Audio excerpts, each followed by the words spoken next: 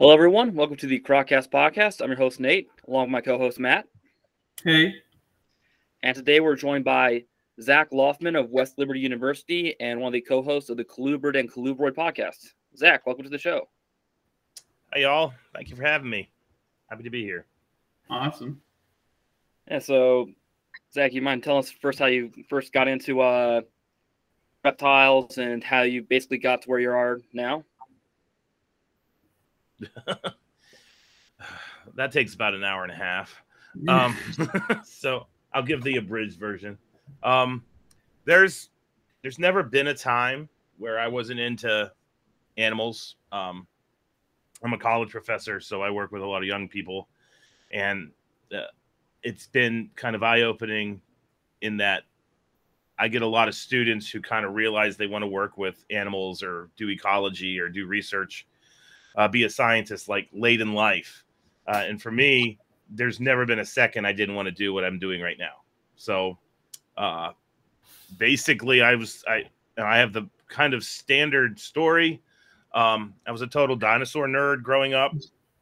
And that lasted until I was in third grade, I believe. And it was in third grade that my family moved out into the country. And I realized that I really liked hunting down the animals and catching the animals.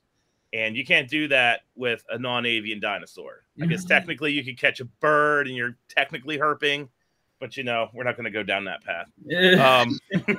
So anyway, and yeah, science has always been part of the equation too. So I did science fairs when I was in middle school. Through high school, I did what I referred to as nerd camp, which was basically this 3-week-long camp. Not really camp, but it was a program where high schoolers that knew they wanted to be scientists could live at the college that I teach at now, West Liberty, for 3 weeks. And so I did a salamander project then, and that's when I realized, like, okay, yeah, this is definitely what I want to do, because in that project, it wasn't just chasing down the animals or keeping the animals in human care, but it was rather like studying a specific aspect of their biology. And I ended up in that experience realizing that that was definitely what I liked doing the most.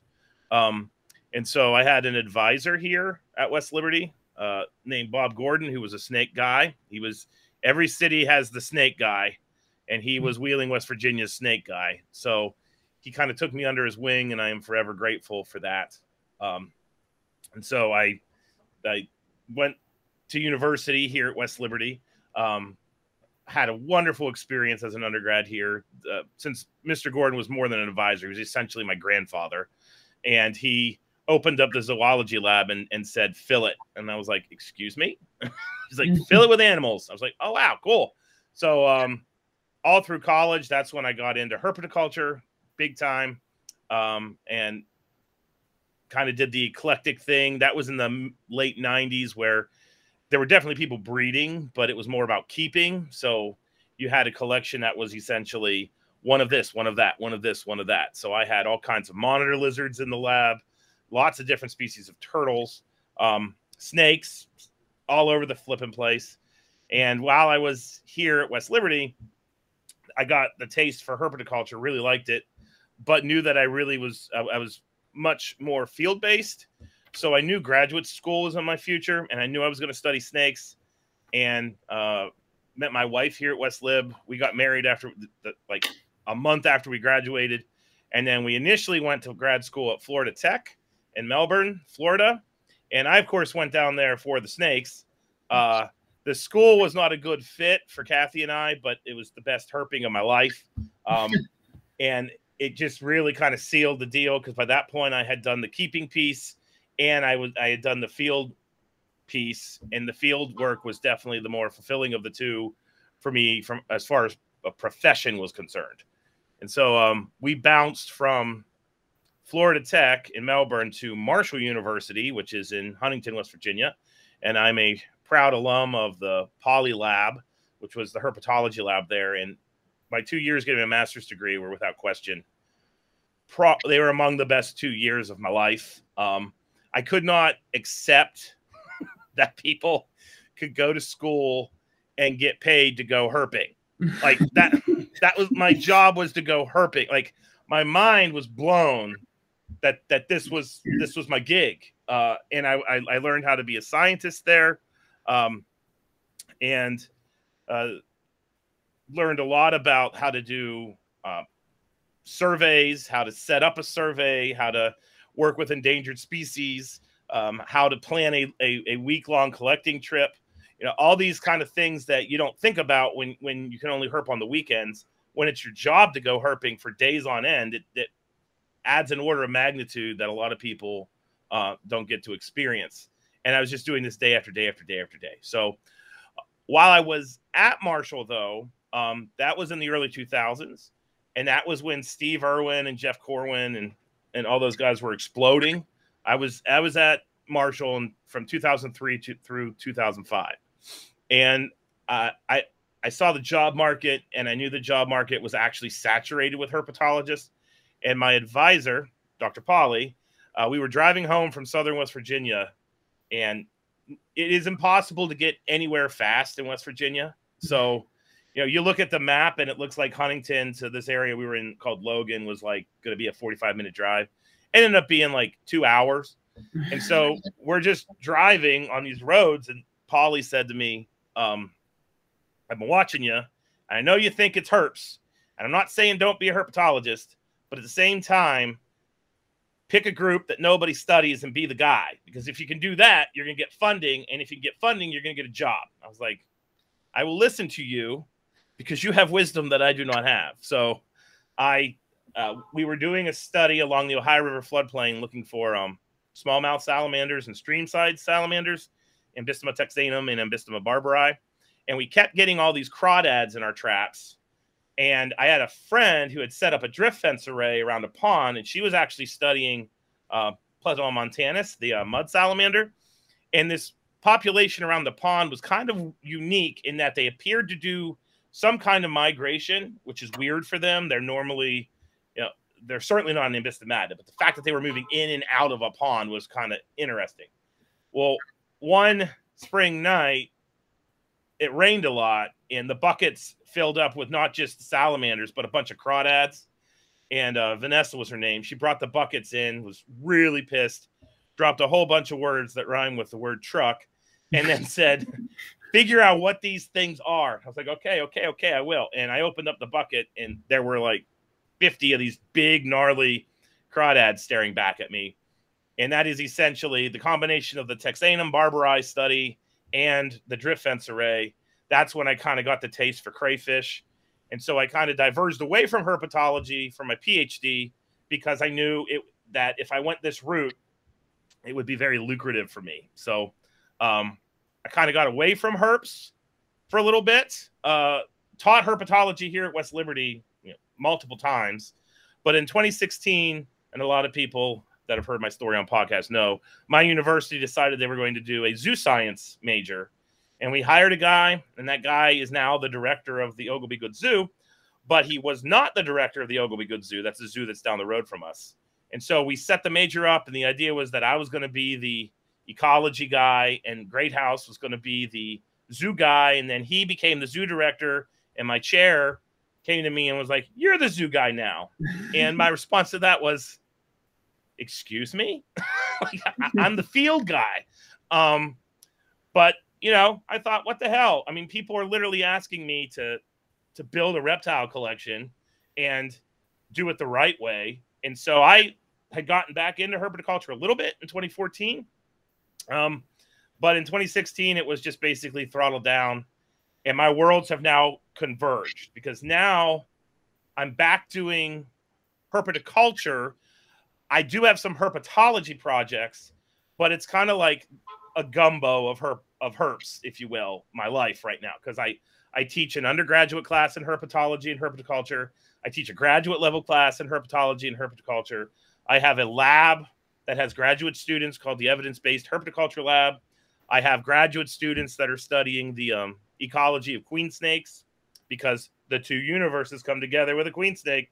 You got a snake that only eats crayfish. There's like no way in hell I'm not studying that. So, and so that's kind of where I am now. but it's been a strange herpetological renaissance in my life, which began in 2016.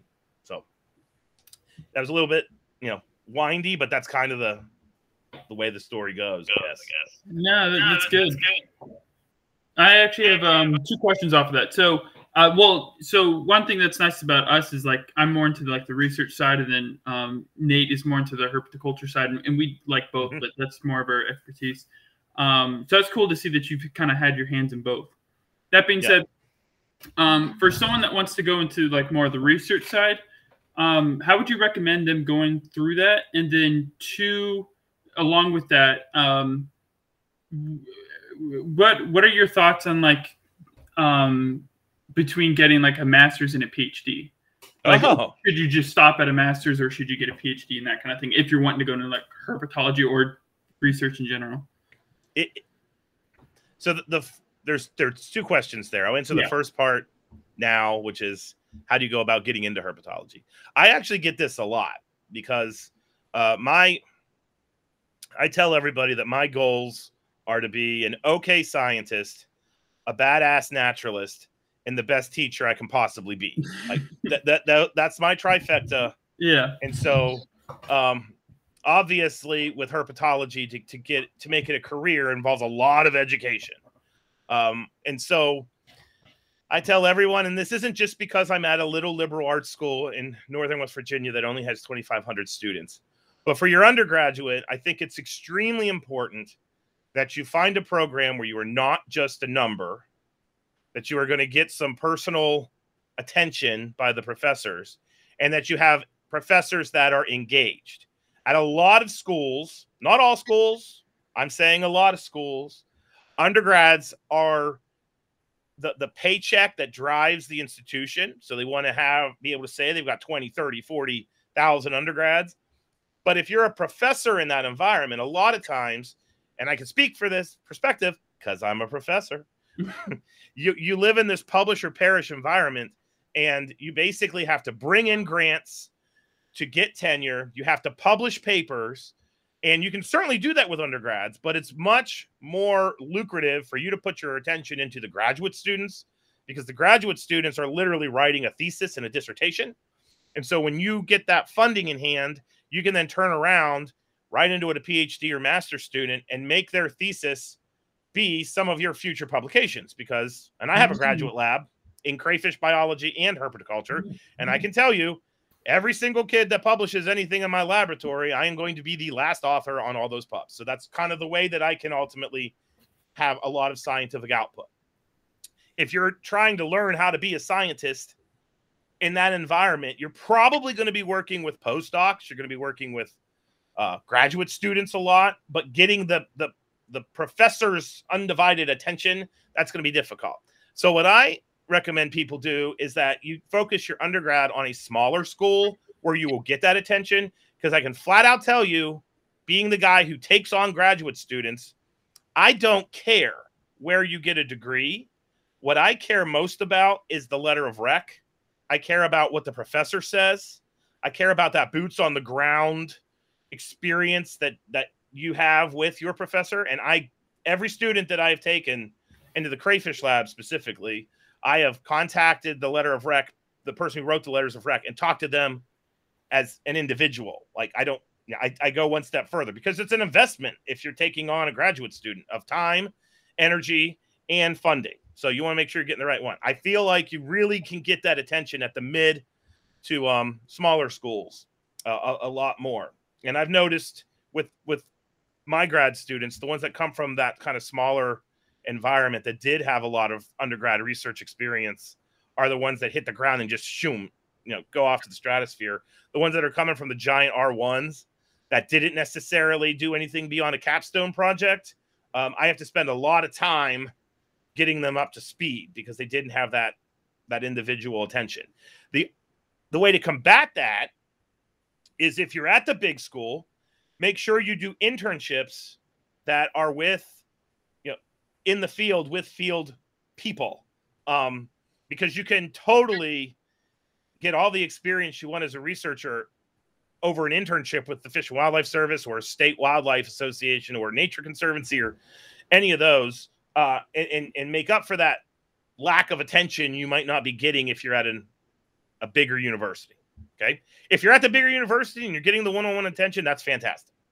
But the most important thing that you do is you get into an undergrad position where you can do field research, because I can flat out tell you, if your view of what it is to be a field herpetologist is based off National Geographic, that is just not true.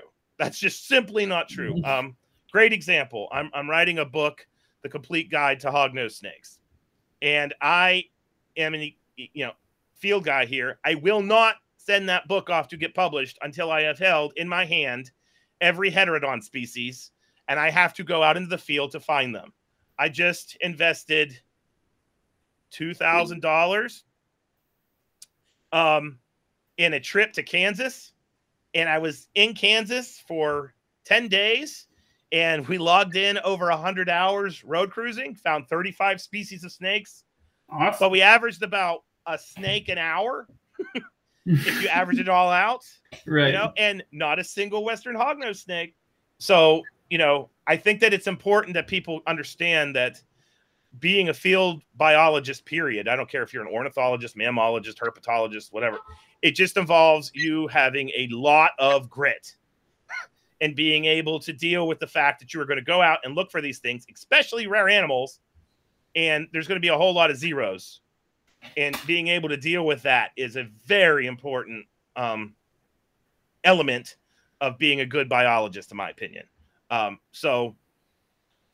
no, that's that. And then the other thing I would say is just read everything you can. Today is a completely different world than when I was in undergrad and graduate school. We did not have ResearchGate. We did not have Sci-Hub. We did not have the ability to find a journal article through a Google search and then get it. So there's really no reason why anybody, if you just learn some of these little tricks, can't start reading books, articles, monographs. I tell all my students here at West Liberty, when it came to becoming an astacologist, a crayfish biologist, there's no class in asticology. I had to learn all that stuff. And the way that I learned how to describe a species or learned how to do a mark recapture study, or it was all through trial and error and just reading. I read everything. And I accepted the fact that the first, second, third, fourth time I went out, tried to do something, there's a good chance that it was going to fall flat on my face. I mean, it's just going to be a total freaking disaster. But if I walk away with one or two little nuggets of knowledge I didn't have before, then it's still a success.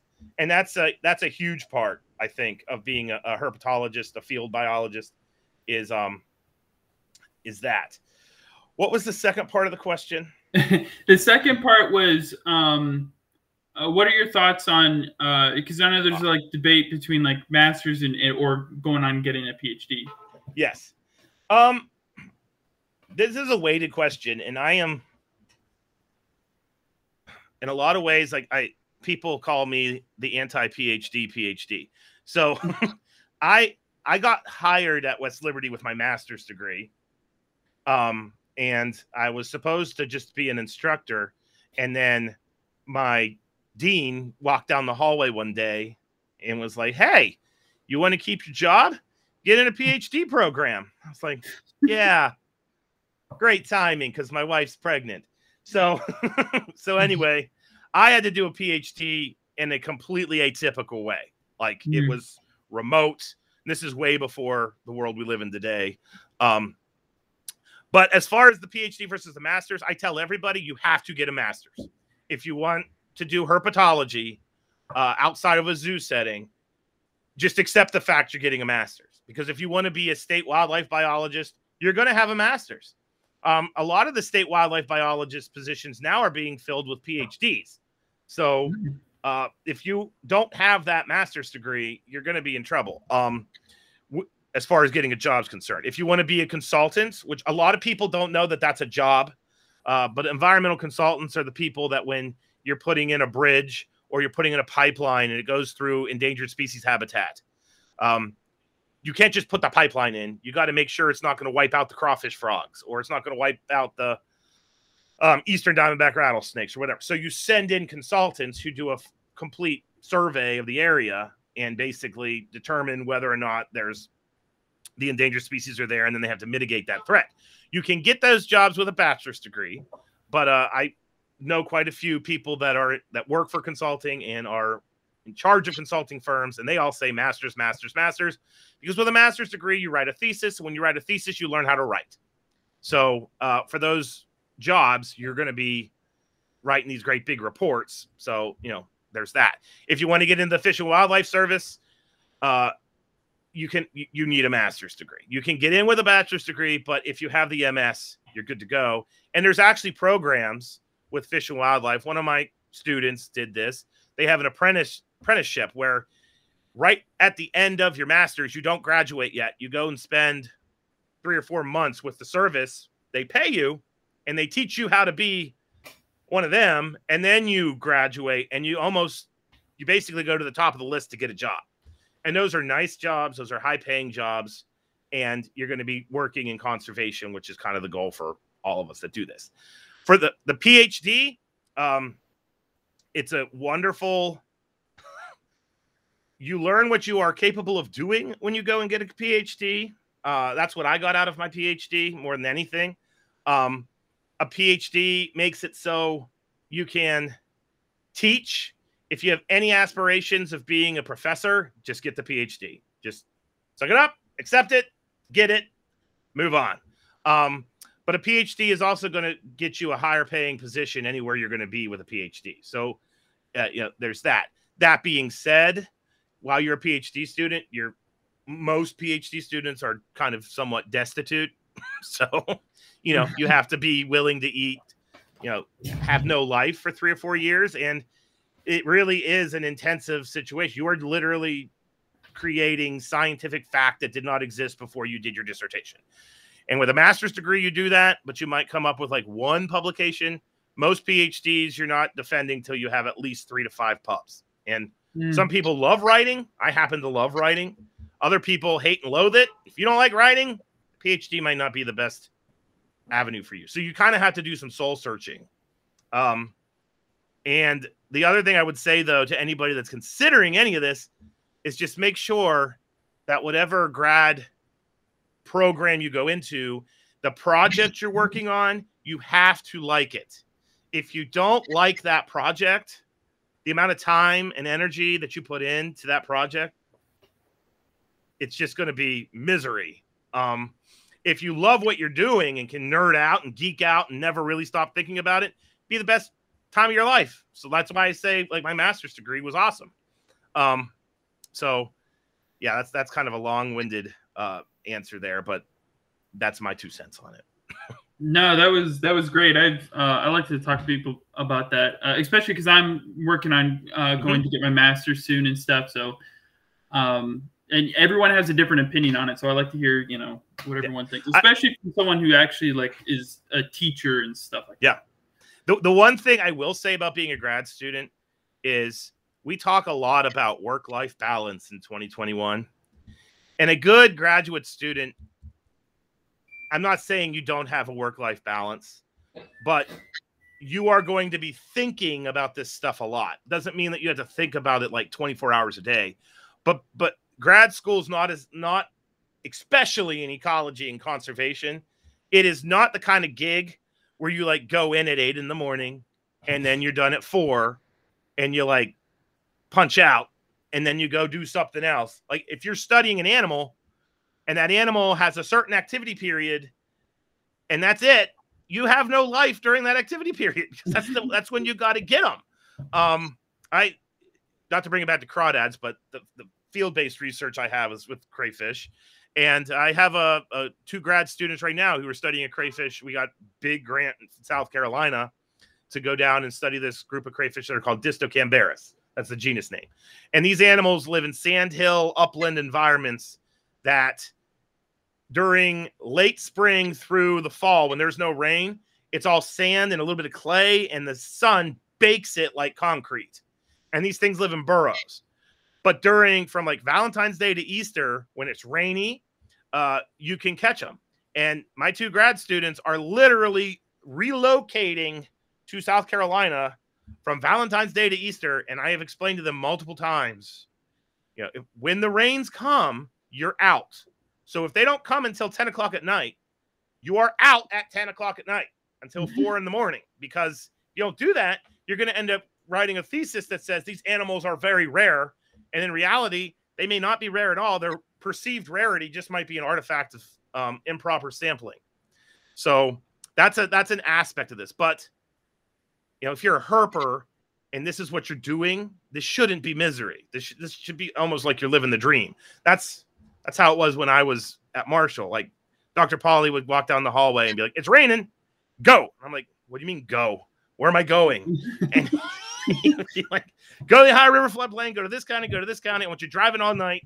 Let's look for the salamanders on the road." And I pinched myself. I'm like, this is really happening.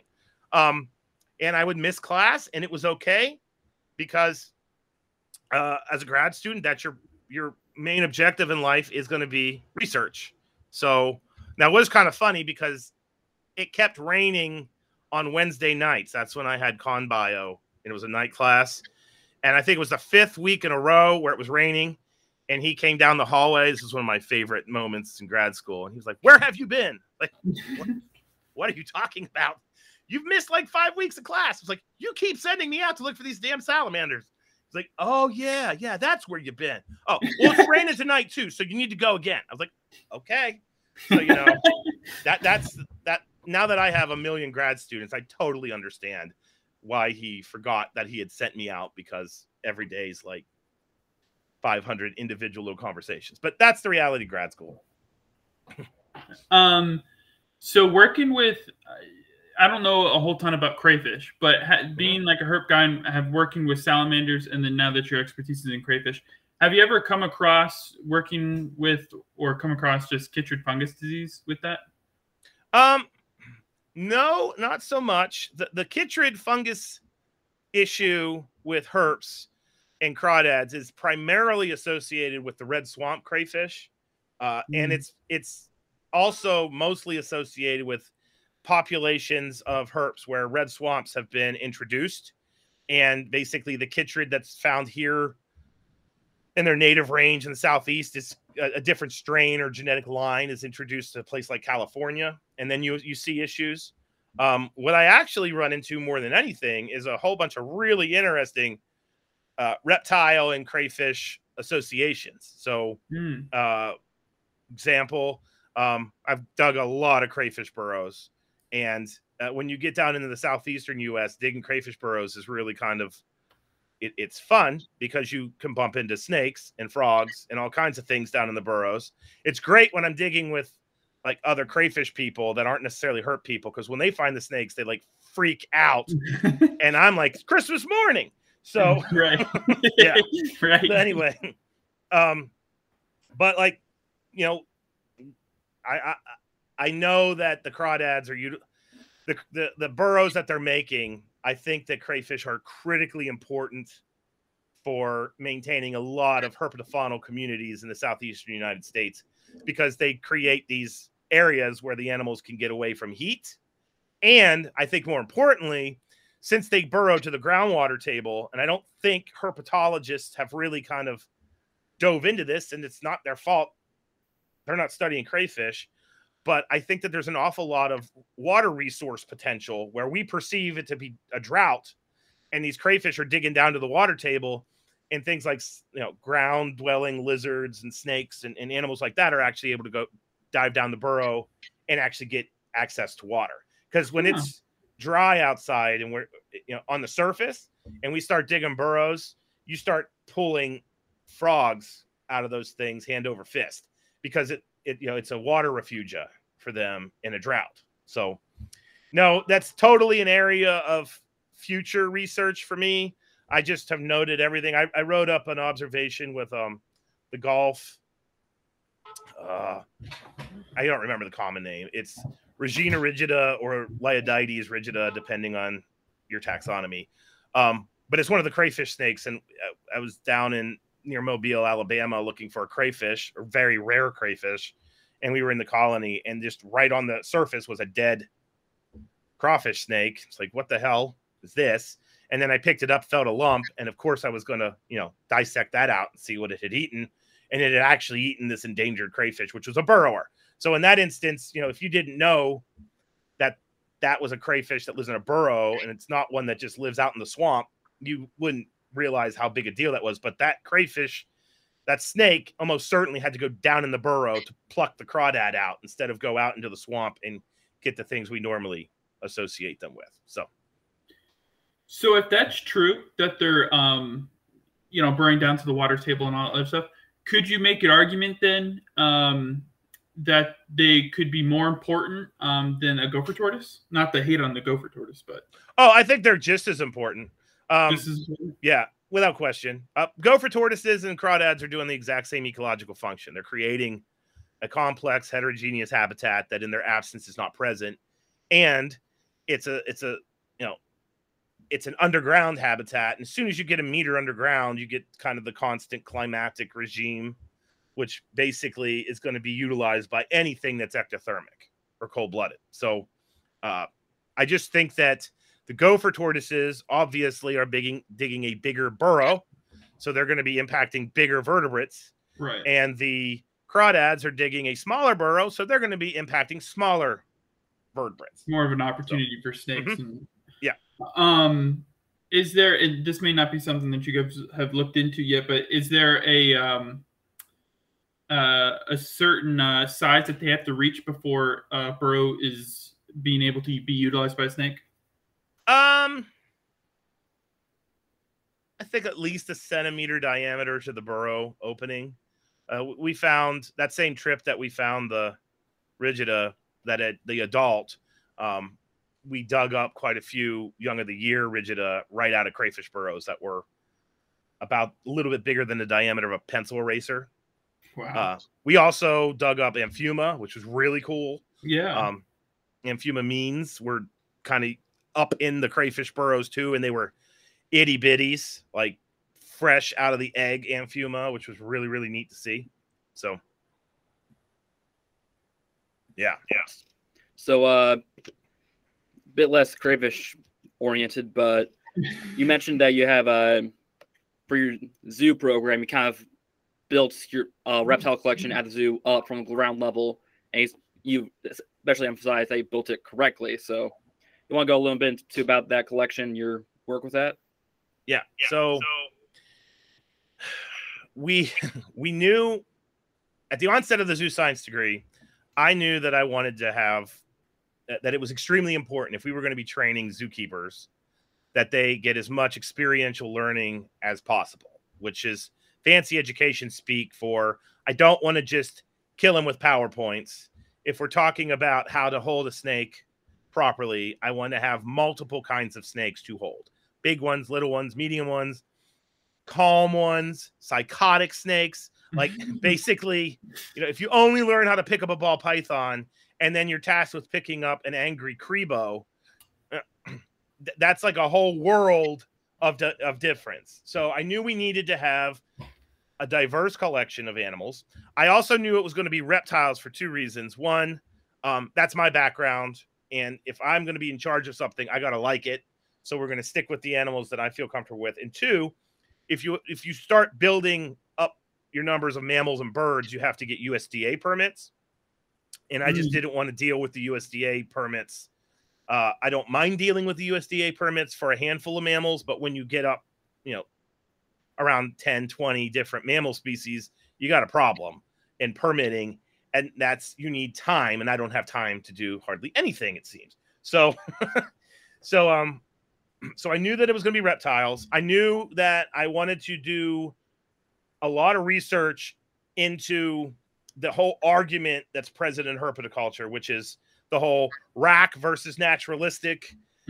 I, as a scientist, look at that argument and I literally see pluses and minuses to both. So I thought it would be cool to get animals that would be active, that would be moving around a bunch, and have animals that weren't moving around a bunch, so we could kind of do some research with that. If we're going to do that, we need animals in replicate, because if you just study one ball python, you can't make a determination for all ball pythons. Sorry. So we were going to have research colonies of certain taxa.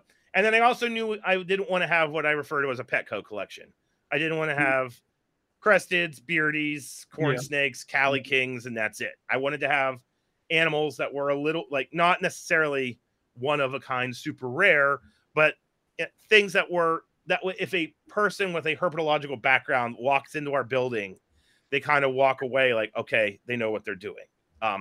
So knowing all of that, we started small and built some built-in enclosures, and we got some of the larger lizard species. So I got a black and white tegu, raised it from like a hatchling up, so it was socialized, and it definitely knew who I was, which was good.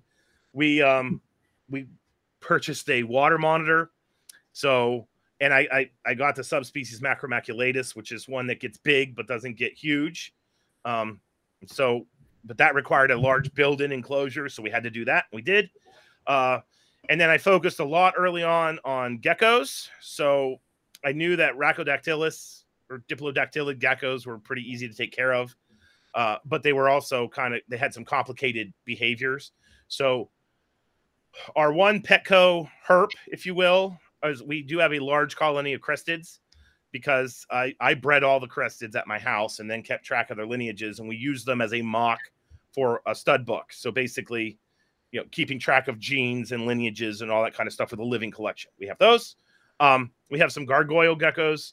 And then I purchased a bunch of Leachianus. So we have the great big giant geckos.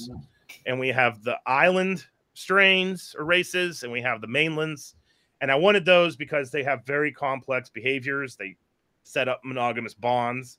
They're a little bit intimidating. They vocalize. And I thought that they would be a good intermediate-sized animal to introduce the students to all of that. And then basically a smattering of snakes. I wanted to get as many different types of snakes as possible.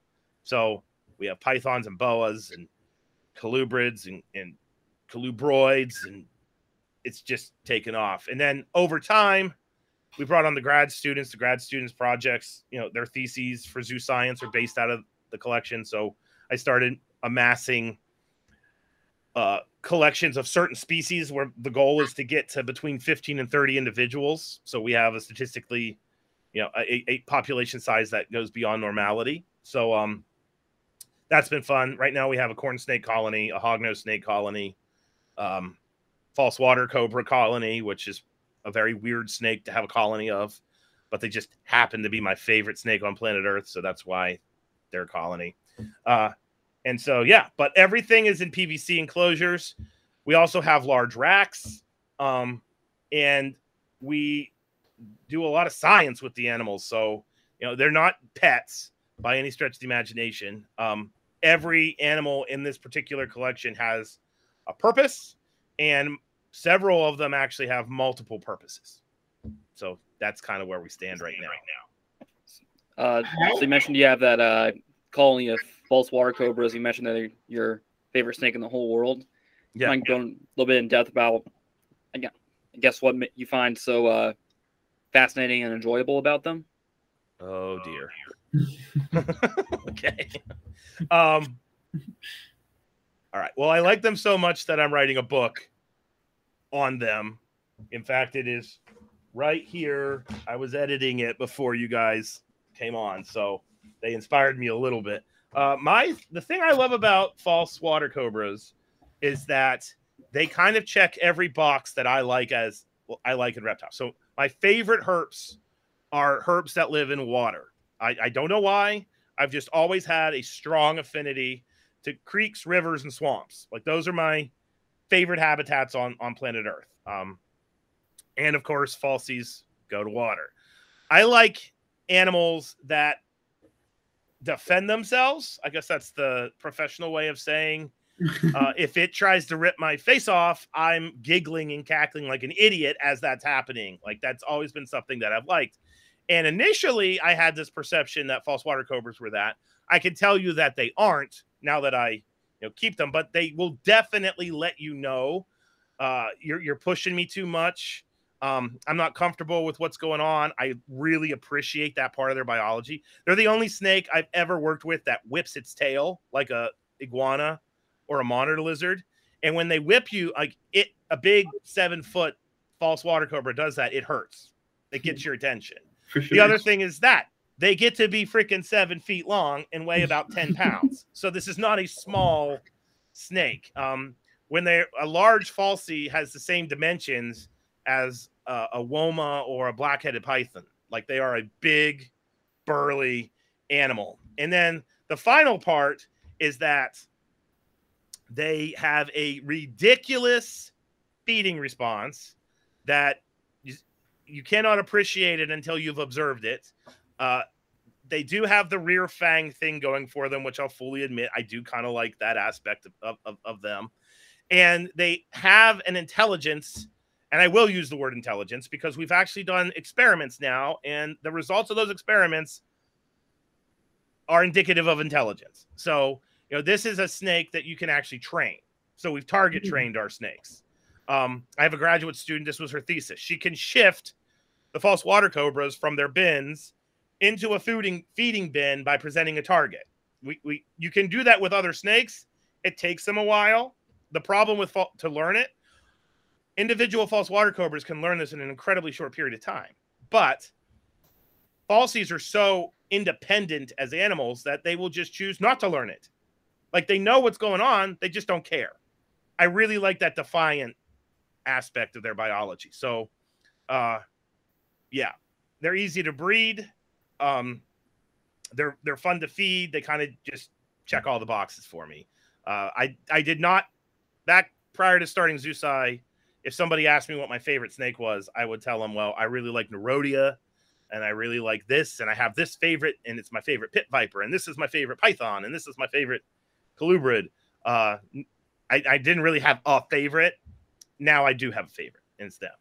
And I'm going on record with your podcast. If I do not make it to Argentina or Paraguay to find one in the wild before I die, I will die unhappy. I have to herp one of these things. Like I can accept spending all that time in Kansas not getting a Western hognose snake. I will get my Western hognose snake. I have to find one of these things in the wild. There's just no way. I don't want to keep it. I want to watch it, possibly capture. I don't even know if I have to catch it. I just want to see it doing its thing out in nature. Like that just has to happen. So. I'm the same exact way when it comes to stuff like that. I gotta see, like, if something cool, I gotta go see it in the wild. Like, yes. That's just the way I just gotta see it. It's so cool. Yeah. So going off of that with rear fangs and whatnot, I was listening to these one guys. They were talking about rear fang snakes, and they were saying that they didn't think people should handle rear fang snakes like hognose and whatnot. For the venom aspect and stuff like that. What are your thoughts on that? That is a great question. So given that I'm writing the book on, so the first book I'm writing is on South American dipsadids, which are, it's a group of, it's actually a family of snakes that people don't really recognize as a family, though all the scientific evidence of the world supports it. And hognose snakes are in that family Dipsadidae, which a lot of people don't realize. That's why we named our podcast, by the way, Colubrid and Colubroid Radio, because I'm such a freaking nerd that I couldn't have my podcast called Colubrid Radio and be talking about a false water cobra all the time. Like, no, we're going to do this right. So with these Dipsadids, I can speak to the Dipsadids. The Dipsadids have an awful lot of these things called metalloproteases in their Duvernoy's gland secretions. And metalloproteases are a group of enzymes that are present in viperid venom. So the reason why when a timber rattlesnake bites you and you go, ouch, that hurts real bad, and my hand is turning to goop, one of the main drivers of that enzymatic action are all the metalloproteases. When you look in the Duvernoy secretions of most dipsadid snakes, they have the exact same metalloproteases. So at that level, it's kind of black and white. If they have the same thing a viper has, by all means, we should not be holding them. But then that begs the question, when you see some buddy getting bitten after they boop the snoot of a hognose snake, which that statement, by the way, I'm just going to stop because I'll start using the words that rhyme with truck if we start talking about booping snoots. I hate that. But anyway, if you do that and then the hognose snake goes like nom nom and bites you, some people have nothing happen to them. Other people get these massive lymphatic edemas and, you know, they absolutely have something in there. Well, why? Why does one person have it, one person doesn't? The problem is in the venom delivery. A viper has a closed venom delivery system and it's pressurized. So basically when a viper bites you, the venom's going to go down the venom gland, down the venom duct, down the fang, and come out one hole. So that it's all contained. With these dipsadids, some of them actually do have lumens and things in their Duvernoy's glands, but most of them are just exuding it out onto the surface of these teeth in the back of their mouth where there's a groove. And then it's going to kind of go down that groove, mix with the spit of the snake, and it's not pressurized. So the venom delivery is exponentially less involved than it is with a viper. So what ends up happening is most people will get bit and nothing happens, but most is not all. So then someone's going to get nailed and it's going to be bad. So I am on team use hooks, use gloves. Like, I know that there are people that listen to this and be like, what the hell is he talking about? It's a hognose snake. If you actually do the research and look into Western hognose snake bites, like the journal articles that go over, like there's this genus called Toxicon where they do a lot of bite histories. And I've read the plains hognose snake bites or Western hogs. Some of those things are horrific. Like if people, like we're talking great big blood blisters that pop. And then you get secondary infections, and then it gets necrotic. Like the same thing you see with a viper. It's just 1 in 10 million people or something crazy. But I don't want to be that 1 in 10 million. So, you know, there's that. And it's really kind of funny because some rear fang snakes have this perception of being extremely hot. I'm not going to talk about which ones that in reality are not. And others we kind of think of as just, they're not that dangerous. We can, you know, hand over hand. And they actually have a pretty significant Duvernoy secretion in there. So I say hooks all the way. What's it going to hurt? Yeah. You know, and the thing that people need to realize, especially keepers, I was on social media today and I had to put the phone down because there was some guy free handling a Bushmaster because that's wise. But like he literally said, like, what's it matter? Why does it matter if he's doing that? Leave him alone. This is why it matters. When that guy gets bit by the Bushmaster or some little 6-year-old boops the snoot of the hognose snake and then gets latched onto, and then her finger becomes extremely necrotic, somebody in a city council, some legislature guy, someone who's making rules is going to see that and be like, wait a minute, they have these things? Well, they shouldn't have these things. And that's what leads to this overregulation. If we're always putting our best foot forward, we keep that from happening. And that's why I think it's so important for people to just respect the snakes. It's that simple.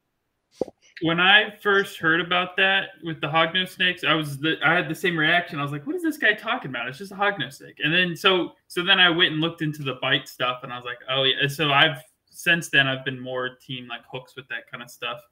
Mm-hmm. Why? So since it's an open system, it's not pressurized. One, why is it like that? Why did they evolve to be like that? And then two, the people that aren't having any symptoms, is it that they're just not getting envenomated, or is it they're just not having a reaction to it? Yeah. I'll do the second one first and then the first one second. Yeah. The people that are not getting a reaction, this just gets into all the individual variation within a population. It's classic biology. All of us on this podcast, anyone listening to this, we all have a different set of genes that control our response to foreign agents that enter our body. And some people are hypersensitive. And so if someone's hypersensitive to any of those molecules that are present in the Duvernoy's secretion of a plains hognose snake, they're going to have a much bigger reaction than somebody who does not necessarily have hypersensitivity. But what can happen with rear fang snakes, which people do not realize, is if you work with them day in, day out, you can absolutely have the same effect people have that work with vipers and elapids day in, day out. You're going to be exposed to those proteins because the spit in their mouths, it wipes off on the substrate, wipes off on the enclosure, and then you can actually build a hypersensitivity because you're always using your antibodies in your immune system to combat the toxin, and inevitably you reach a point where you use it all up. That's a really primitive explanation for what's going on, and there might be someone listening and it's not quite like that, and that's true, but essentially that is what's happening. So in that situation, you can get bit and have a really bad reaction. So like I have the water cobras, and we produce a lot of water cobras for experiments, and I have to sex these things, and I have on gloves and things, but even then the neonates they're insane, and they're whipping everywhere, and I've totally been bit on the wrist like 2 or 3 times. Nothing has ever happened to me, but I know, given that they're right there. I sit in this office all day long with them. I'm being exposed to that. I'm going to have a reaction sometime. You know what I'm saying? So that's kind of how that works. With these snakes though, if they bite you and they are able to really get a hold of you and work in the secretions, that's when you're going to have a really nasty. If you're going to have a nasty reaction, that's when you're going to have it. And the other question was, why is their system built that way? Basically, yeah. So that's also a very interesting nerdy discussion. The rear fang condition has evolved independently in multiple lineages of the advanced snakes. So if you go by the most up-to-date modern taxonomy, there's a group of colubroid snakes in Africa. They're called the Lamprophiids. They include things like Malagasy hognose snakes, Malagasy cat-eyed snakes, house snakes. Those guys have a rear fang delivery system. There's the family Dipsadidae, which is the most diverse group of snakes in the neotropics in Amazonia throughout South America. Every one of them has a rear fang. You have true colubrids like Boiga in Southeast Asia, the mangrove snake, the green cat-eyed snake, the dog-toothed cat-eyed snakes, or Toxicodrius is their genus name.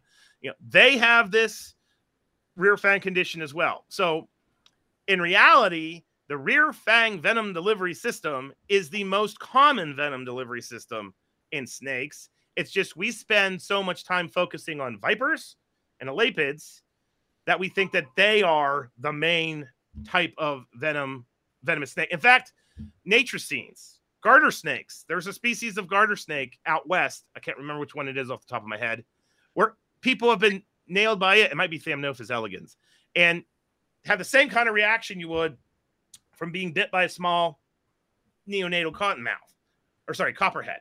So, this has evolved many times. One of the ideas for where it came from is basically to aid in digestion. If you start to digest something while it's alive, you're probably going to kill it. So there's an added benefit of that. And then when you start tweaking out those biomolecules and evolving different strategies for different types of animals, you're going to just kind of serendipitously stumble onto a neurotoxin when you were primarily doing proteolytic things with your venom. And now, boom, neurotoxic venoms show up. But it's much easier evolutionarily to simply take a gland that is associated with your top jaw and historically was dumping saliva and turning that into something that's making a peptide, and then taking the teeth in the back of your mouth and just making them bigger. That's easier to do than to evolve a venom gland, a venom duct, a fang. Like if you think about a pit viper, they don't just have a fang. They got a fang on a hinge. There's Selenoglyphus snakes, so that's moving. That's difficult. There's a whole lot of evolution going on there. If you just simply make the teeth in your back of your mouth bigger, that can happen randomly within a population, and it ends up being a beneficial trait, and then it manifests itself ultimately. So, but that's kind of the backing behind that. So with the burrowing asp snakes of like East Africa and Middle East, be that rear fang, or are they something else entirely? No, they're their own happy little nightmare. Stiletto snakes. Yes, I saw those in Pennsylvania. A lot of their shows around Pittsburgh have venomous snakes in them. And I was at a show in September, and I saw stiletto snakes on a table. I'm just thinking, why? Why would anybody want that? But anyway, no, they're their own unique fanged snake. They're fantastic, but I don't want to touch one ever. So. That's interesting. I assumed that rear fanged would be more of a, and this might be too strong of a word, but more of a disadvantage compared to like an elapid or selenoglyphic, snakes and stuff. But to your point, that makes a lot more sense, that it's just much easier to evolve, and it obviously gives you an added benefit to something that's not necessarily venomous. Yeah. And given the position of where the teeth are, if you can get the prey item back in your mouth far enough to employ those teeth, the teeth also serve this function in a lot of species where they serve as a point of that they're going to grab hold of the head of the prey item. And then since they're large and they're oftentimes recurved, so they're going to be facing towards the back of the mouth, it's almost like having fishing hooks in the back of your mouth. Like the frog's not going to be able to wiggle out of your mouth. It's got to get past these large teeth. So,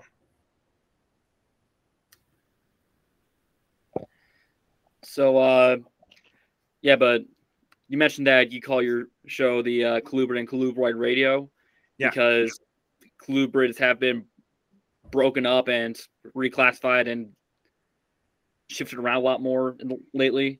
Mm-hmm. So you want to go a little bit more into details about what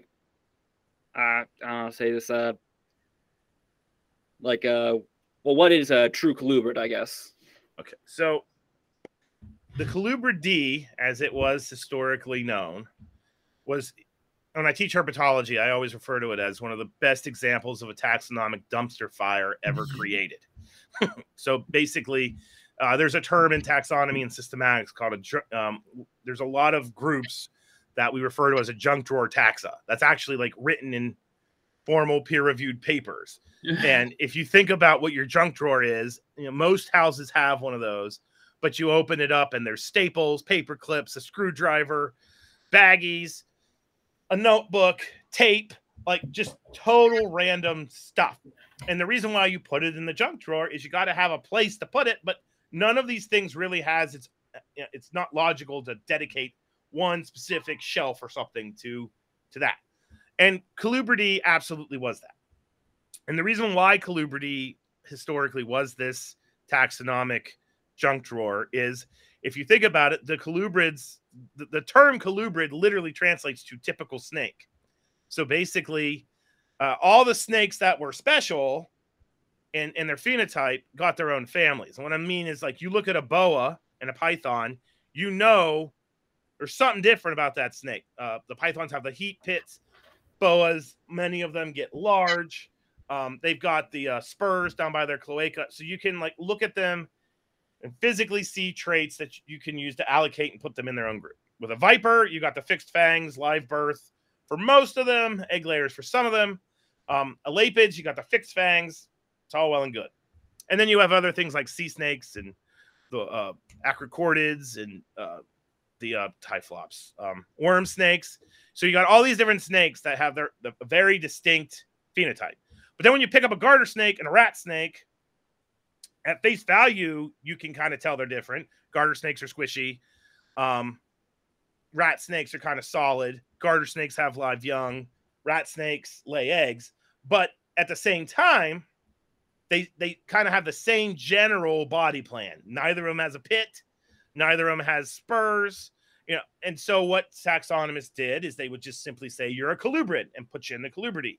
And what a lot of people in herpetoculture don't realize is that Colubrid has been argued about, fussed over since the late 1800s, and all throughout from 1900 to 2000, there were people working on this all the time.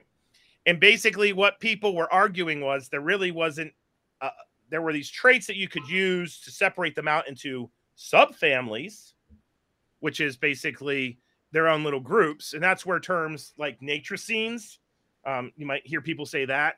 For the longest time, garter snakes, water snakes, queen snakes, Kirtland snakes, line snakes, the Storaria, they were all in the subfamily of Colubridae called the Natricinae, natricines. And the reason why they were put in their own group is it made sense, because while they have a typical body plan, all of these snakes have keeled scales. All of these snakes have a specific type of musculature where they're not constricting prey. That's why they're squishy. All these snakes are ovoviviparous to viviparous, so they all have live young. So we got what we need to put them in their own group. And basically the argument was, is it worth doing? Can we just keep them in as a subfamily, or do we recognize them as a family?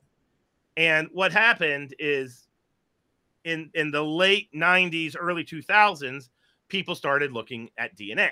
And initially they were using the cytochrome oxidase 1 gene. Then they started to add in their nuclear genes. Now they're doing whole genomes. It's crazy. But when you start looking at the DNA very clearly shows that these things are families, that the Colubridae is multiple families, or what was perceived as the Colubridae is now multiple families. And that some of these families, when you look at what historically was what is going to be a colubrid forever, are actually not closely related to them at all, and are more closely related to things like cobras. And so now, today, we have lots of things that were subfamilies that are now families. And just a quick rundown. The family Colubridae, what will forever be a colubrid, it encompasses the large colubrids that are solid in musculature. Most of them are rodentiferous, so they're going to be eating rodents. They constrict their prey, or they eat birds. They're egg layers. Most of them have this weird thing going on where they don't really have well-developed Duvernoy secretions, though some of them absolutely do. And the Colubridae include all the rat snakes, the milk snakes, fox snakes, gopher snakes, bull snakes, the Asiatic rat snakes. They include down in South America Spiloides, the puffing snakes, and Spiloides pilatus. I don't know what the common tiger rat snake. Is that what that one is? Yeah, my buddy has a pair of those. So yes. So, but that's it. That's what people don't realize. Like, that's your colubrid. Everything else, if you're going to be a scientist and use your terminology right, is what we call a colubroid. And the suffix broid means to take the form of. So you can totally give credence to the fact that, these things look like members of the family Colubridae, but they are, based off all the best available evidence today, definitely in their own family. So like now, all those natricines, they're in their own family. The Natricidae.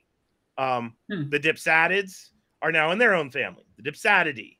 The one that I think is really interesting, that it just seems like no one got the memo on, but it's crazy, is the family Lamprophiidae, which is the African rear-fanged snakes.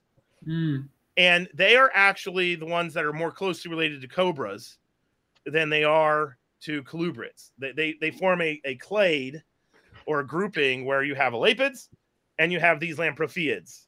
And then you got to go back on the tree to a node, and then you drop down, and then you get into the node that has the natricines, the Dipsadids, and the true colubrids in it. So, and a lot of people will say to me, like, why do you care? Why does it matter? I think it matters on a lot of different levels, because if you're talking to scientists, you want to sound like you know what you're talking about. Right. And I can flat out tell you, being a card-carrying scientist, nothing drives me crazier, especially in the past 2 years, than having somebody say, well, I've learned it this way, and that's just the way it's going to be.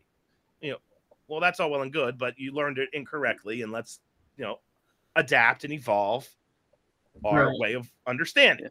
But it also comes into keeping, because I take this evolutionary perspective with my keeping, and I can flat out tell you, like, understanding what makes a natricid a natricid, and then applying that natural history knowledge to their keeping, makes me a better water snake keeper or a better garter snake keeper. And if I just say, oh, it's a colubrid, then I'm essentially saying it's just like a corn snake, and it's about as different from a corn snake as you can get. Right. So that's why I take I actually honor that stuff, and I think it's important for people to understand it. And if you have 5 snakes at home, you don't have to know all this stuff. But if you're going to be like a serious herpetoculturalist, or you're going to be you definitely want to go into academic herpetology, you got to learn it. Now, what's neat is the verdict is actually still out. There's the younger herpetologists seem to adopt this new wave of thinking. The older guard of herpetology, some do, some don't. And it's been kind of interesting to sit back in the bleachers and watch this, because since I'm, my day job is being a crayfish biologist, but I can take all the bits and pieces I know and now apply it to herpetology. It's been kind of fun. It's actually been kind of nice being in this position and not having to have like an official stance with other herpetologists and things like that. Go ahead, Nate. Yeah, but I was just going to say, hearing about that the African rear fangs are more closely related to cobras.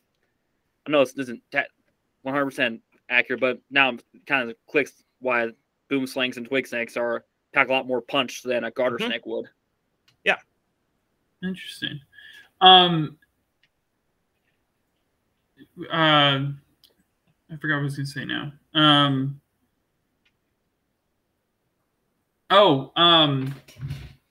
That's one thing that I find funny with herpetology is when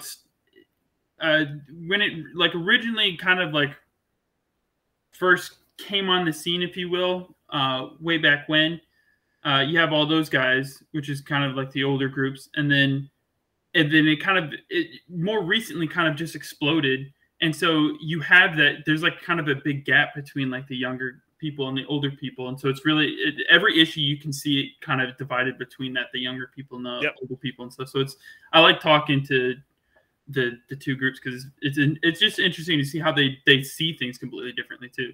So it's really interesting. Well, so do you are colubrids your favorite, or clubroids your favorite, or is it just false water cobras that you're really more into with that? It's definitely colubrids and colubroids. They're my jam. When we got the collection here, I was like, pythons, let's get pythons. And it was really weird. I thought I wanted to be a Marilia person. And I am. I've got poplin carpets, or whatever we're going to call them ultimately, are right here. I have a lot of snakes in my office. And I like them. But for me, it's just, I like, the thing I like about colubrids is I am, in case you couldn't tell, a bit of a spaz. And I got a little bit of ADHD, especially when it comes to biology. And I'm like, my way of doing everything in life is go, go, go, go, go. And having a large, pretty snake that just says like, nah, and sits there all day, that just doesn't do it for me. But having like the Barons racers that are zooming back and forth, or the garters that are very active, I like that. It means you got to do a lot more maintenance, so I'm always cleaning poop. But I'm okay with that. If I've got to clean poop, that's fine, because I'm only keeping things that I'm interested in now. So right. It's worked out for the better. But yeah, no, definitely my scientific interests are with them. My herpetocultural interests are with them. They're definitely my group of snakes. Is that why? Just because they're more active than most? Yes. That's part of it. I like that their taxonomy and systematics is complicated. Yeah. In the world of crayfish, I describe new species of crayfish, so I'm like in that up to my hips. And it's nice to take, like, when I do that with a crayfish, it really freaking matters, because I'm the guy writing the paper. So there's this, like, everything's got to be right. I can take a step back and use that part of my brain and read a new species description for a snake, or read about the taxonomic history of colubrids, and it's just fun, because I have skin in the game, but I don't at the same time. Right. So I like that. And then just the snakes that I have always enjoyed the most capturing and going out and finding are colubrids and colubroids. It took me until my mid-30s to realize I don't have any problem going out and catching 30 or 40 northern water snakes or common water snakes in a day. I would rather do that than go off on some long-winded mission and spend 12 hours and find one rare animal, you know? So no, they just kind of really, I just love them to death. So that's fun to listen to, because everyone has their own, like, ultimately what their favorite thing comes down to, like what they're looking for most in like a reptile. So like for you, it's like movement and stuff like that. For me though, I like to handle things. Yep. I want to be able to handle it. So that's when I look for reptiles that I want to keep and stuff. That's the thing that I look for, is like, is this something I'd be able to handle and stuff like that. So it's fun to listen to what the different things that get people excited about it, you know? Yeah. Yeah. So what are some of the other things you have in your university's collection other than false water cobras? Like, what are some more unique animals in there?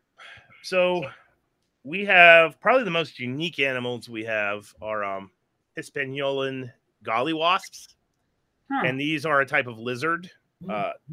They're in their own family now. They were lumped in with alligator lizards and Abronia and things like that, but now they're in their own group. And we got those things from St. Louis Zoo. So the St. Louis Zoo had they had a really good year breeding, and they were running out of space. And they basically, one of the things I've gotten to do is meet curators in zoos and basically try to form relationships.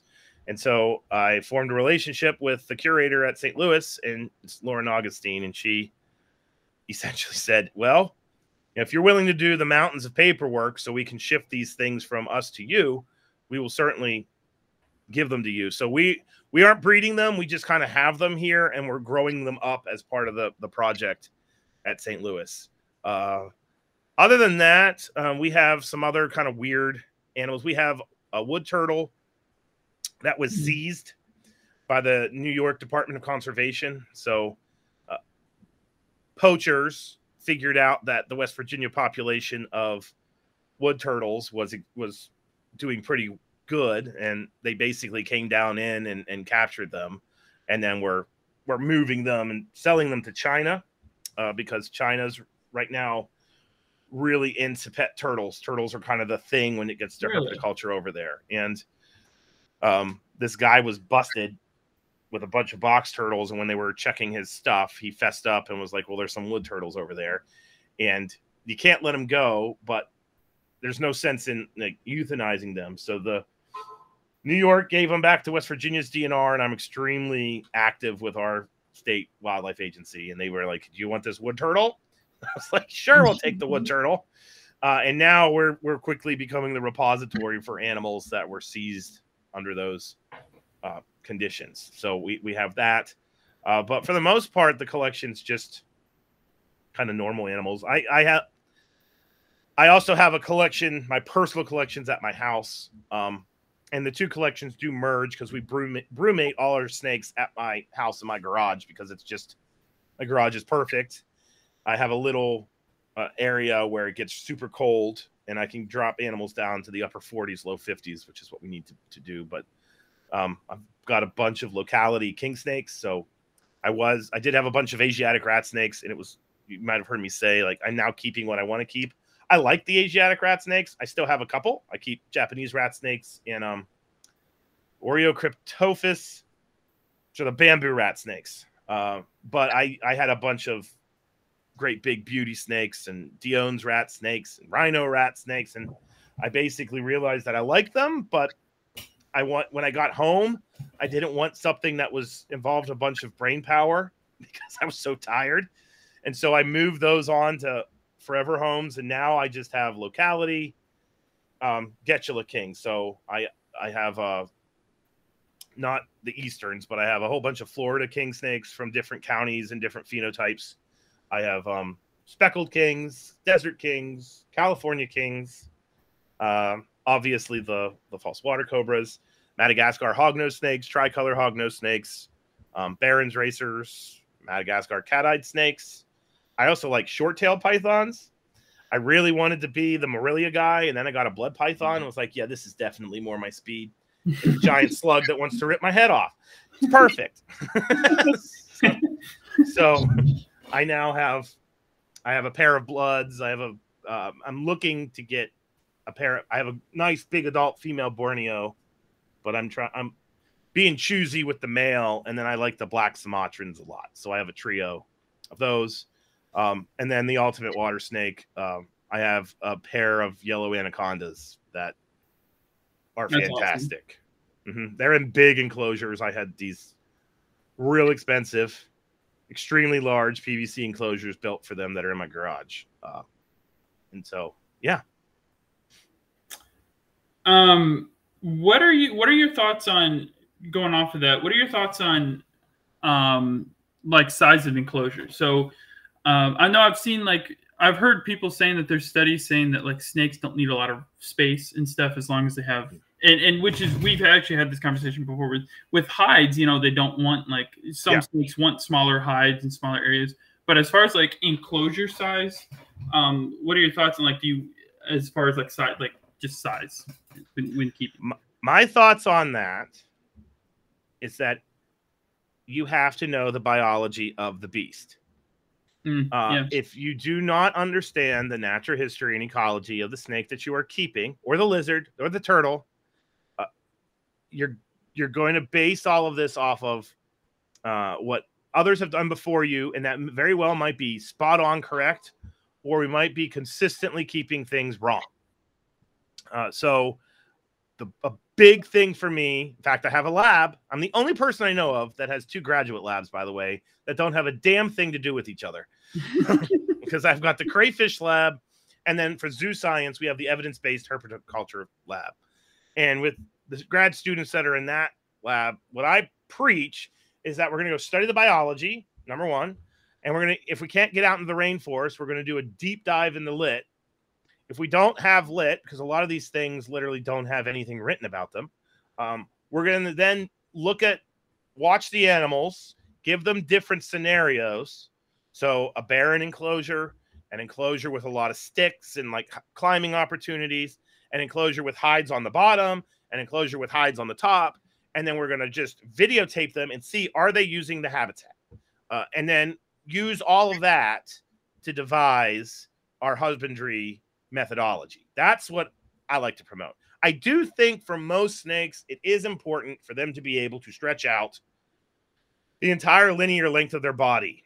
And it's the reason for that is based off of data that came before the recent present. There's been quite a few papers, they've mostly come out of Europe, that are really pushing this idea where you have to have the enclosure be the length of the body of the snake, or 3 times the length of the body of the snake.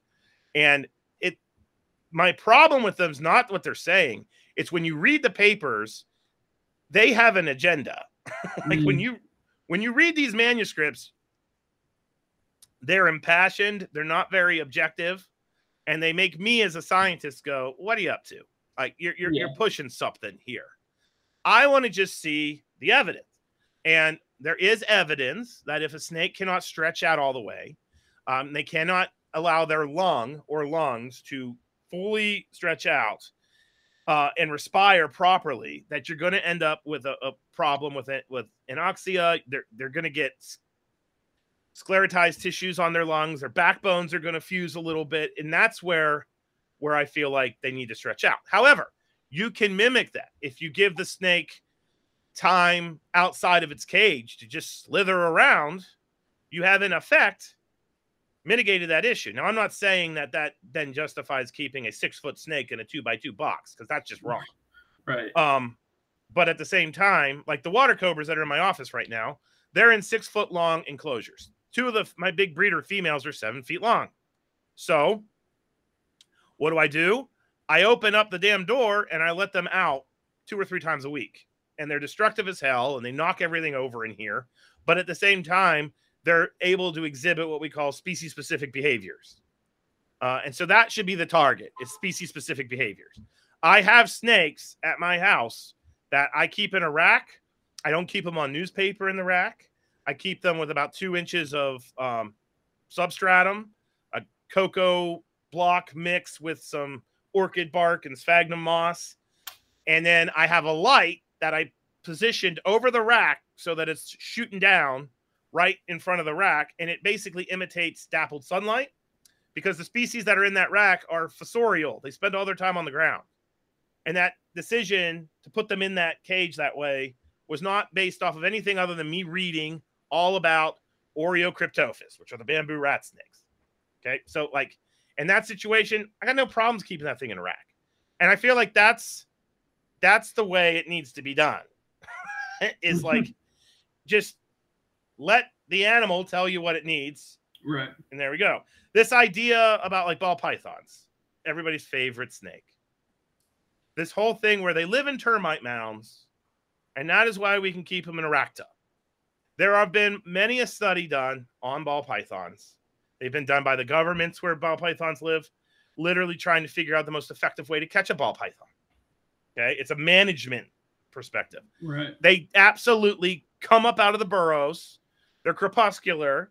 They hunt and forage. They move around. So like, does that mean that it needs a 6 foot long, 3 foot tall, 3 foot deep enclosure? No. But does that justify keeping an adult female ball python in a little freedom breeder rack with no space whatsoever? No.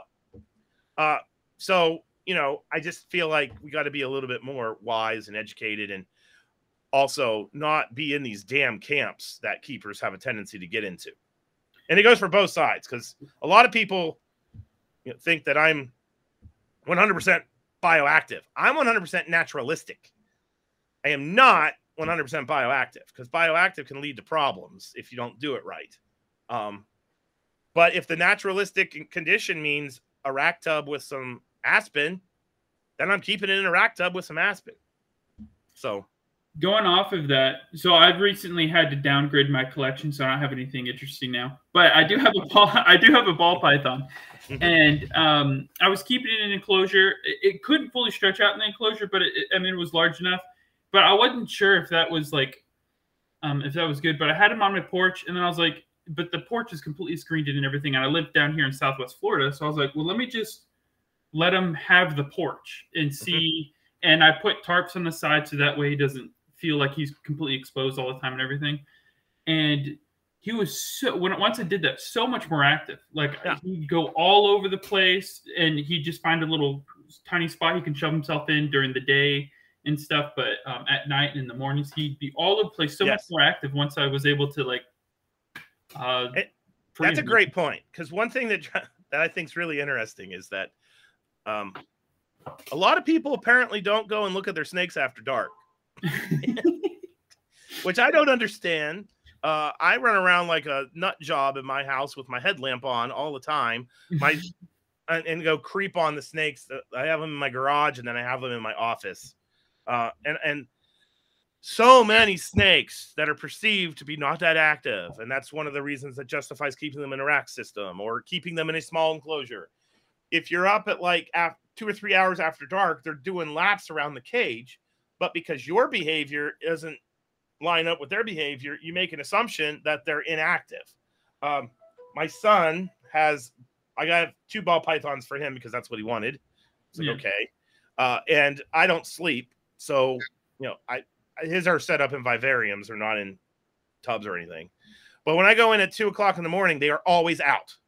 Like, I really honestly don't think there's been a time I've gone into that room when the lights were off where they haven't at least been, you know, slightly periscoped, moving around. And so I just always take it back to, like, I don't care about the camp you're in. Don't you just want to take care of these animals? Like, that should just be the main driver. It should just boil down to that. You know, it's that simple. Yeah. And if you don't have a cage that's big enough, or a room, let's be real, for like a 15-foot reticulated python, you probably shouldn't get a 15-foot reticulated python. I got the yellows because I knew they maxed out at about 8 or 9 feet. The enclosures they're in are 10 feet by 3 feet by 4 feet. And then I also let them come out and move around the garage. And the nice thing about my female, she's so damn big that I can just let her go wherever the hell, because she can't get anywhere. Like, she literally can't hide anywhere. So, but yeah, but to kind of keep this conversation going, the short-tail python. So I'd read a lot about short-tail pythons, and that's one where they said you got to keep them in a tub. You can't keep them in an enclosure. And so I tried keeping them in my PVCs, and there are absolute people that do, and good on you. My experience with them is there's something about a PVC. It probably has to deal with humidity in my house. That's why I don't think I can pull it off. I might be able to pull it off. I'm down where you are in Florida. But they just failed to thrive. Like, they stopped eating, horrible sheds. I moved them into a nice big rack system. I don't remember what the name of how big the tubs are. Maybe FB90s. And these are big tubs. And they're doing great in there for all I can tell. I let one of them out in my backyard just to see what it would do, kind of like what you did on the porch.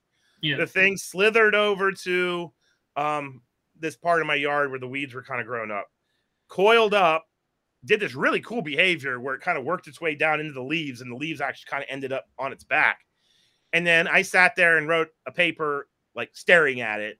It sat there for 6 hours and didn't move. Like, wow. It just, yeah, it was almost like, all right, this is what I'm supposed to do. So with, because of that observation, I have no problems keeping those guys in tubs. You see what I'm saying? So anyway, I just think that, and that's what I teach in my lab, is that if you're going to do this thing, that's the way you should do it. It should all be driven, learn about the biology, let the biology dictate what you do, and go on from there.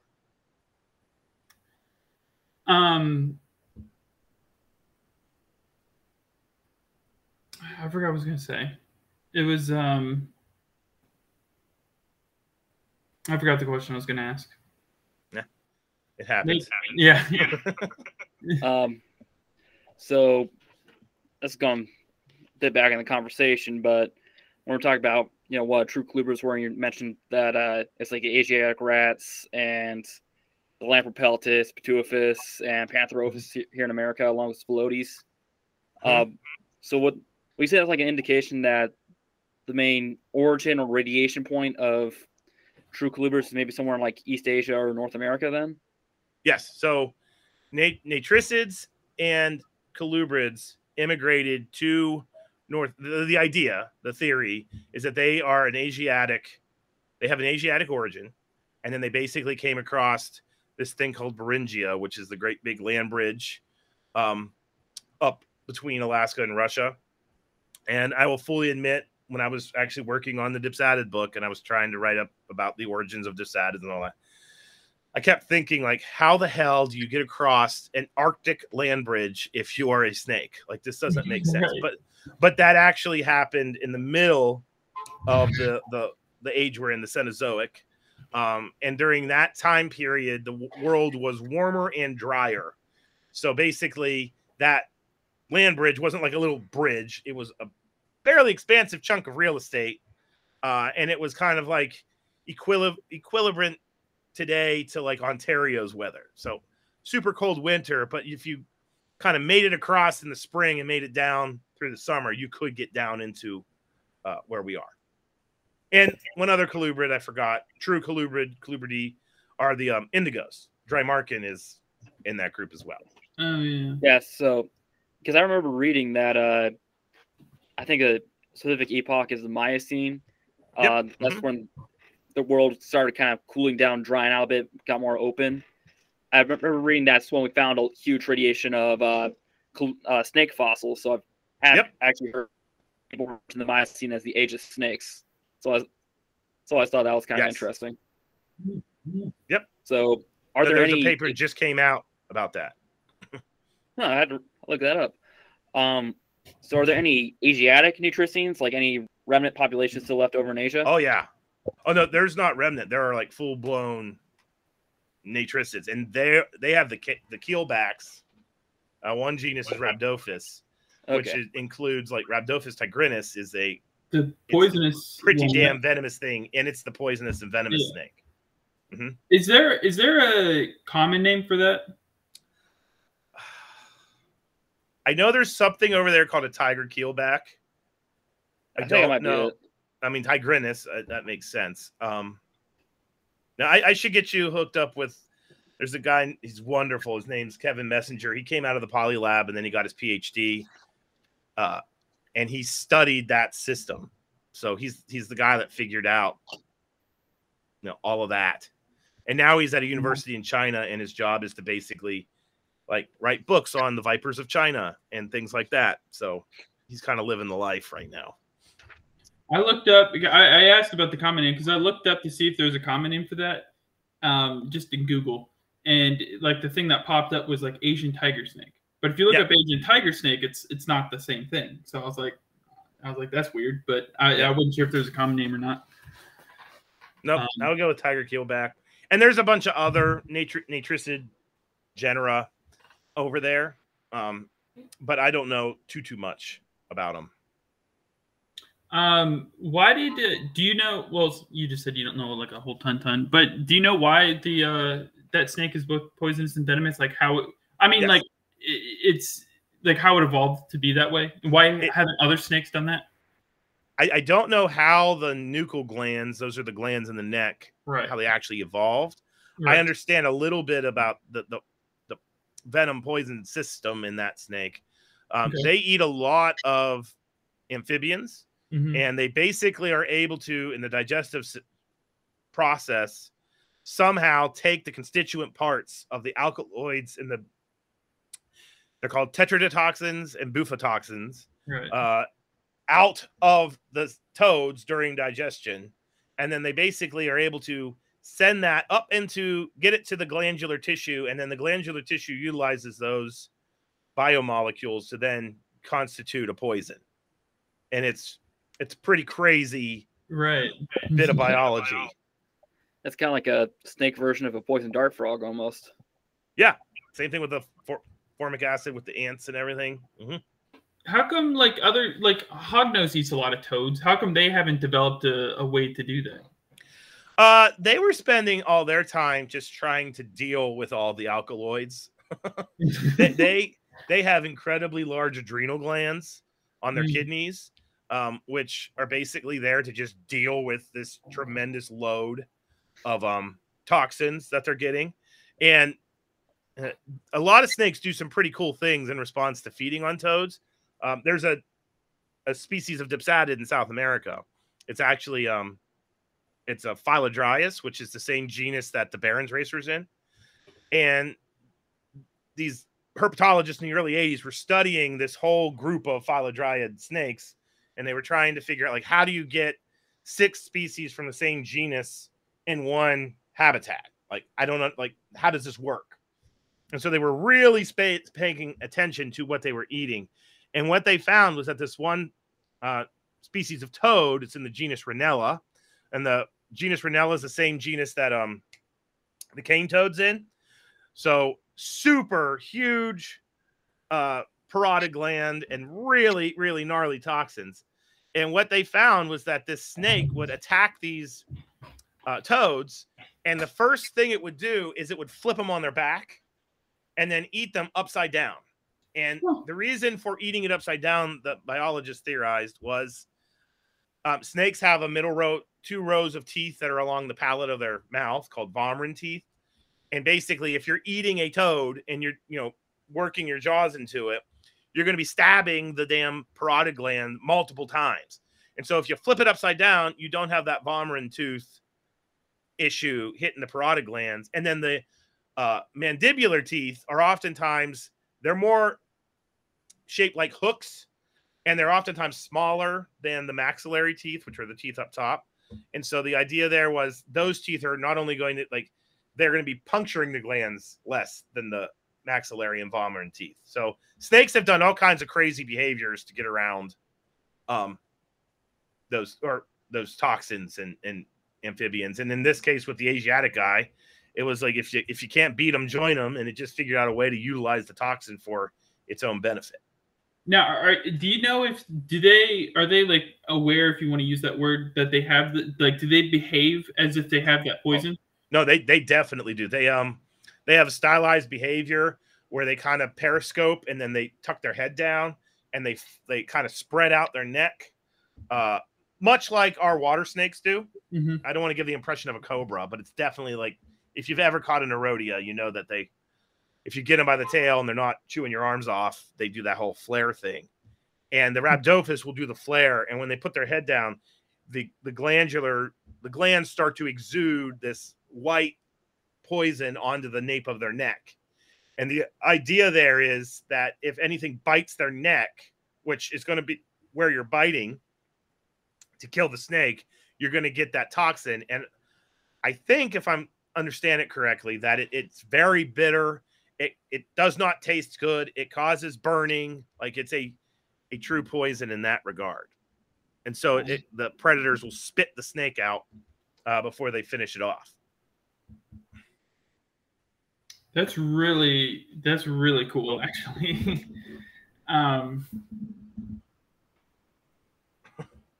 Can you hear me? Yeah, I can still hear you just fine. Nate, did you have any? Sorry, my mic disconnected. I didn't hear what you said. Okay. Yeah, we can hear you. Yeah. That was really interesting. That was really cool. Mm-hmm. Did you have any other questions, Nate? Yeah, I remember listening to your podcast. You mentioned that you chose, and by your own admission, made a mistake of doing your grad research with Eastern hognoses. You want to go a little detail about that, and maybe a little bit about Eastern hognoses in general? So the genus Heterodon is both the bane of my existence and my favorite group of snakes. Like, I don't know how this has happened. In the field, they just absolutely kick my ass. I can find the rarest animals on earth, but if I go on a trip and I say I'm looking for Heterodon, now in the back of my brain, I put it at about a 1 in a million shot of actually finding them. This all started with my master's. So with my master's thesis, I got into the Poly lab. I told Dr. Poly I wanted to study a snake. Dr. Poly immediately retorted, as a good advisor should, snakes are one of the most difficult groups of animals to study because you can't find enough of them to do anything with them. What I should have done in that moment, and I didn't, and now I'm doing it as a professor here, is I should have said, well, I'm going to study queen snakes because I've got this thriving population of them back home. But for some reason, I didn't say that. And I said, well, I would like to study a snake that nobody's looked at in West Virginia.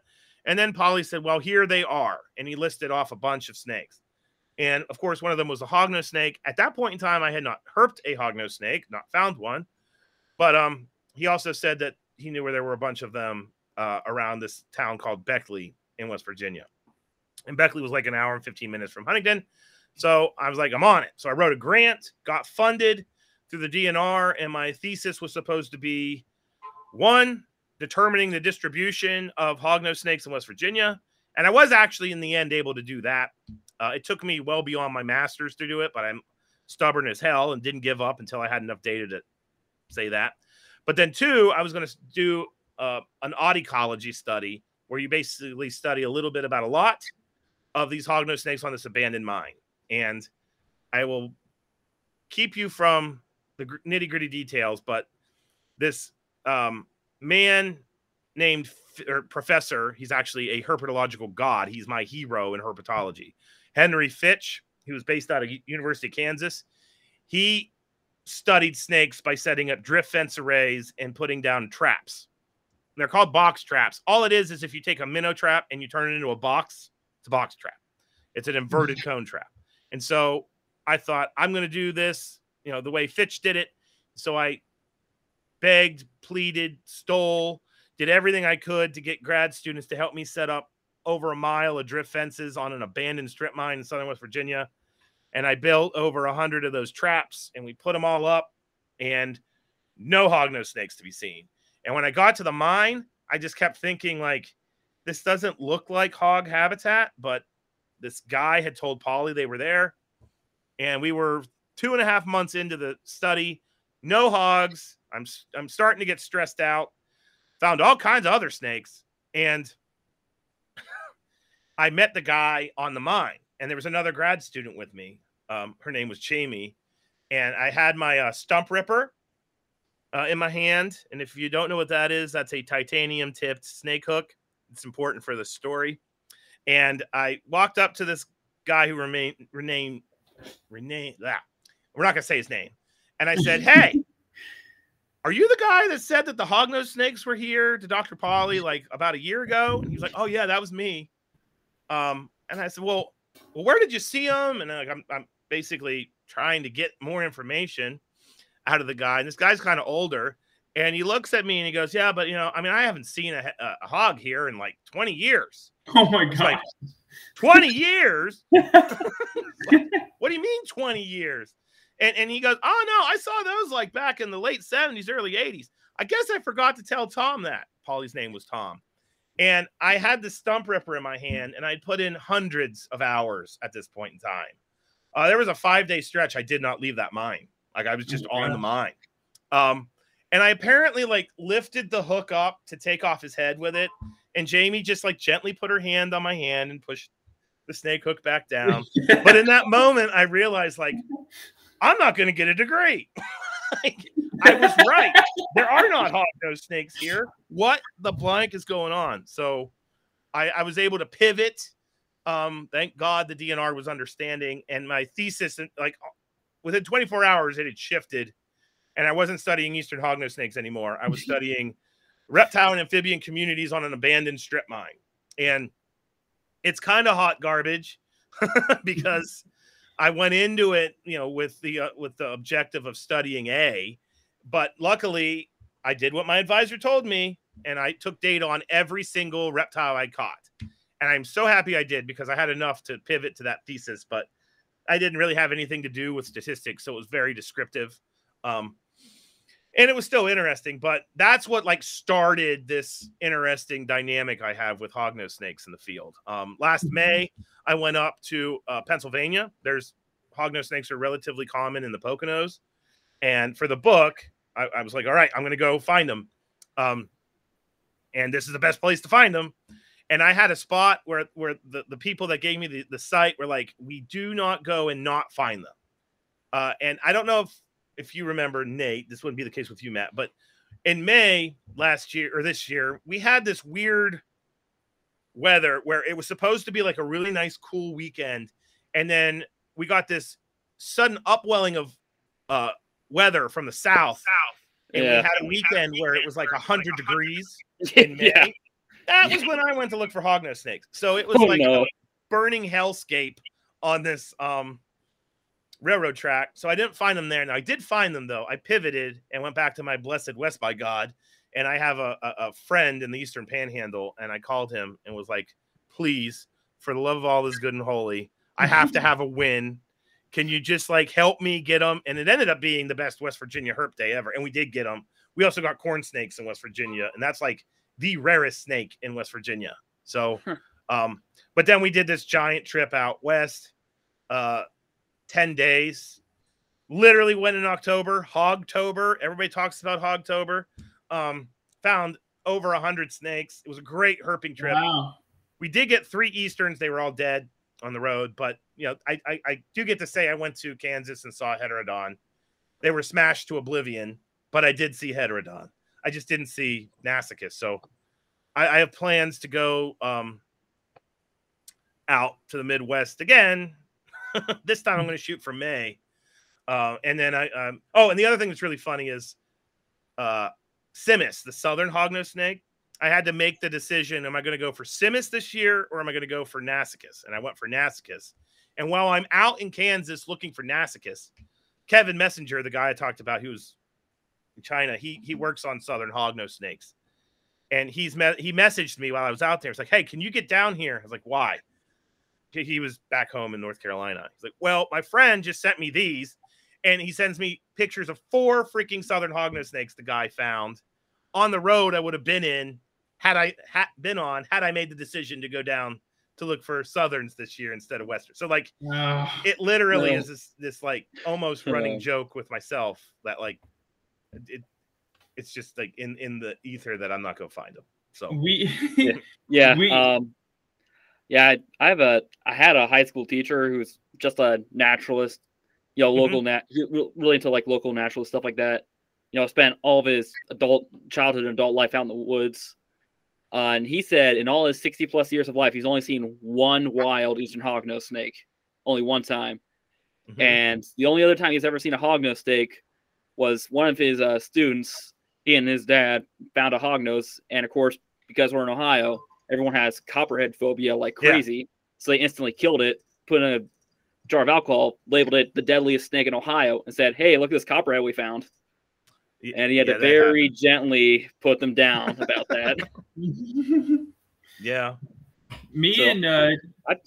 I'd double check. But I'm pretty sure eastern hognoses are actually state endangered here. But I'd double check. They probably are. They're a weird snake. They are what we call locally abundant. So if you get on them, they're kind of common. And as you go into the southeast, there's definitely areas where you can find them. I'm really it's kind of funny. They're running one of the other jokes of the lab is that we got this South Carolina grant, and I am just as happy to go to South Carolina to look for the herps as I am the crayfish. So it's kind of a win-win. And where we're doing that work, there's a lot of INAT records of eastern hogs. But if you're not in one of those areas, they're just a pain in the ass. So. Me and Nate, our senior year of college, along with another buddy of ours, came down here to South Florida to go herping and fishing and whatnot. But also, we were hoping to catch a Burmese python, and so we were walking around the Everglades and everything. And I don't know if I ever told you this, Nate, but we like a few days after we left there, and the same exact spot where we were standing, a 14-foot long python was found in the same exact spot we were at. Yeah, that's how it always goes. No, but this is 2022 is gonna be my year. I'm not giving up until I get the Nassicus is personal. Like that Kansas trip was without question in my adult life the most dedicated trip I've done for herps, and might have even been the longest herp trip I've done. Period. As far as consecutive days. And just like you said, we got home and I had a friend, Curtis Schmidt. He was the collections manager at the Sternberg Natural History Museum in Hays, Kansas. And we actually were landing. I was walking out to the car and Curtis sent us a message. He was like, guess what they found where you were driving? And it was a whole bunch of Western hognose snakes. So it's just written in the stars, man. Yeah. This isn't reptile related, but it's the same exact thing with a garfish. I do a lot of fishing, and a gar is just this white whale. And every single time I get closer to catching it, and every single time I think I can't possibly get any closer to catching it, the next time I have to actually catch it. And I mean, just last week, I had the fish all the way up to the shore. I went to pull it on, but the line broke because of the way the gar are at. But there's like a bed of seagrass, so it was still sitting there, or just water grass. And I dove in the water, and I had the fish in my hand, and it's still, because it's a fish, it just squirted out. But it was like a 2-foot gar, and it squirted out. But I had it in my hand, and I was so mad. I was like, "You got to be kidding me!" Yeah, no, been there many, many times. Yeah, that's how it is, though. But it's fun. I still enjoy it. Yep. I have friends that are when they go herping or fishing, they have to catch something. I just enjoy being out there, you know. I mean, I want to catch something, but I just enjoy being out there. Like, I'm perfectly fine with not catching anything. It's just I just like being outside. So no, totally understand that. I'm more that way now that I'm older than I was when I was younger. When I was in my 20s and 30s, it would feel like a failure. Like this trip to Kansas, it might seem like I feel like it was a failure. It was not a failure. I got all kinds of habitat pictures, and then I added so many animals to my life list, it was ridiculous. So like, it was nothing but a win. It's just funny that it went all that way for one critter and literally caught everything but it. Right. So, exactly. yeah. Now, I've been there just going for one specific thing, and you have a great day, so you can't complain, but yeah. Yep. But you didn't catch the thing that you want. Yeah. Yep.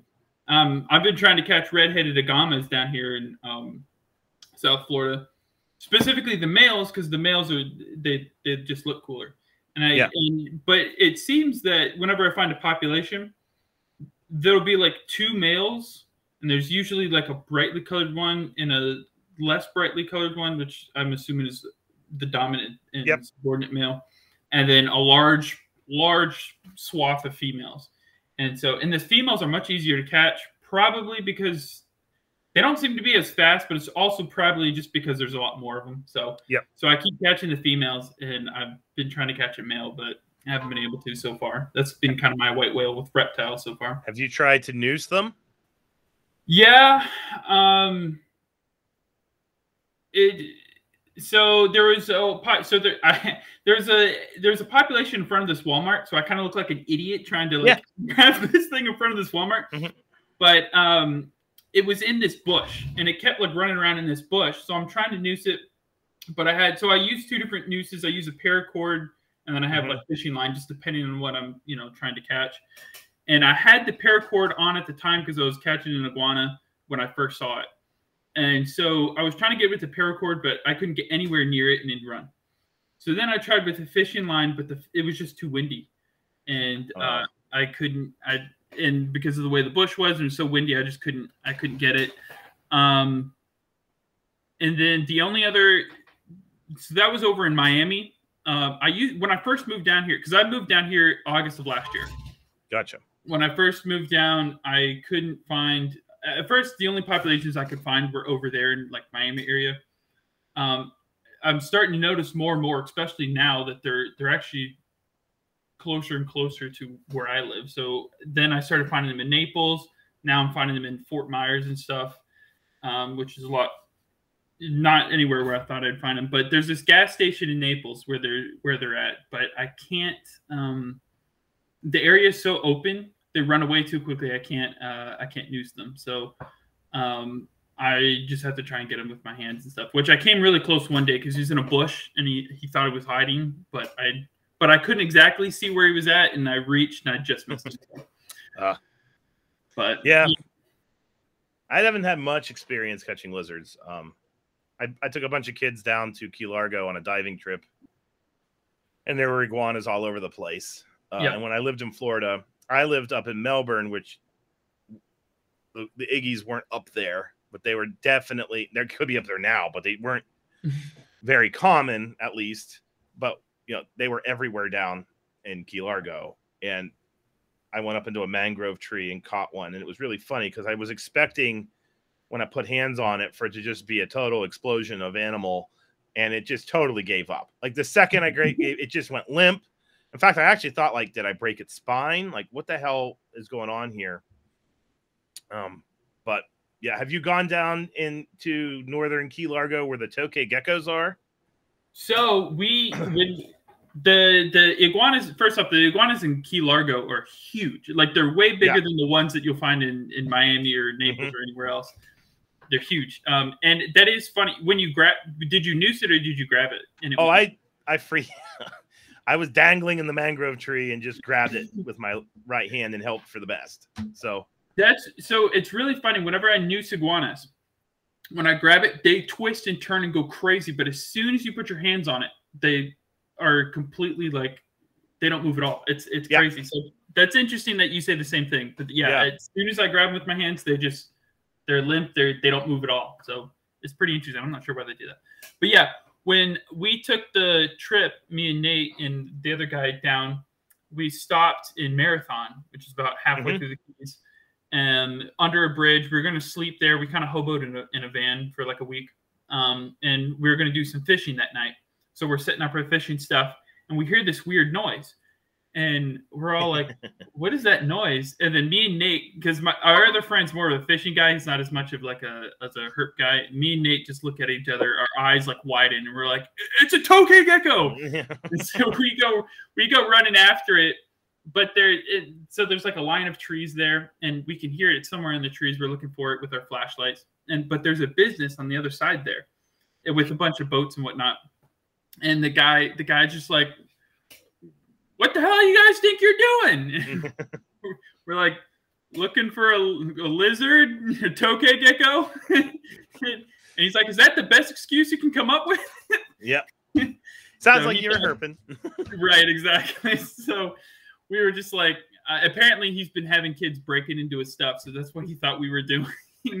But I'm sure you've been in that situation where you have explain to someone that you're herping, but they have no idea what you're talking about, or why would you even be doing that?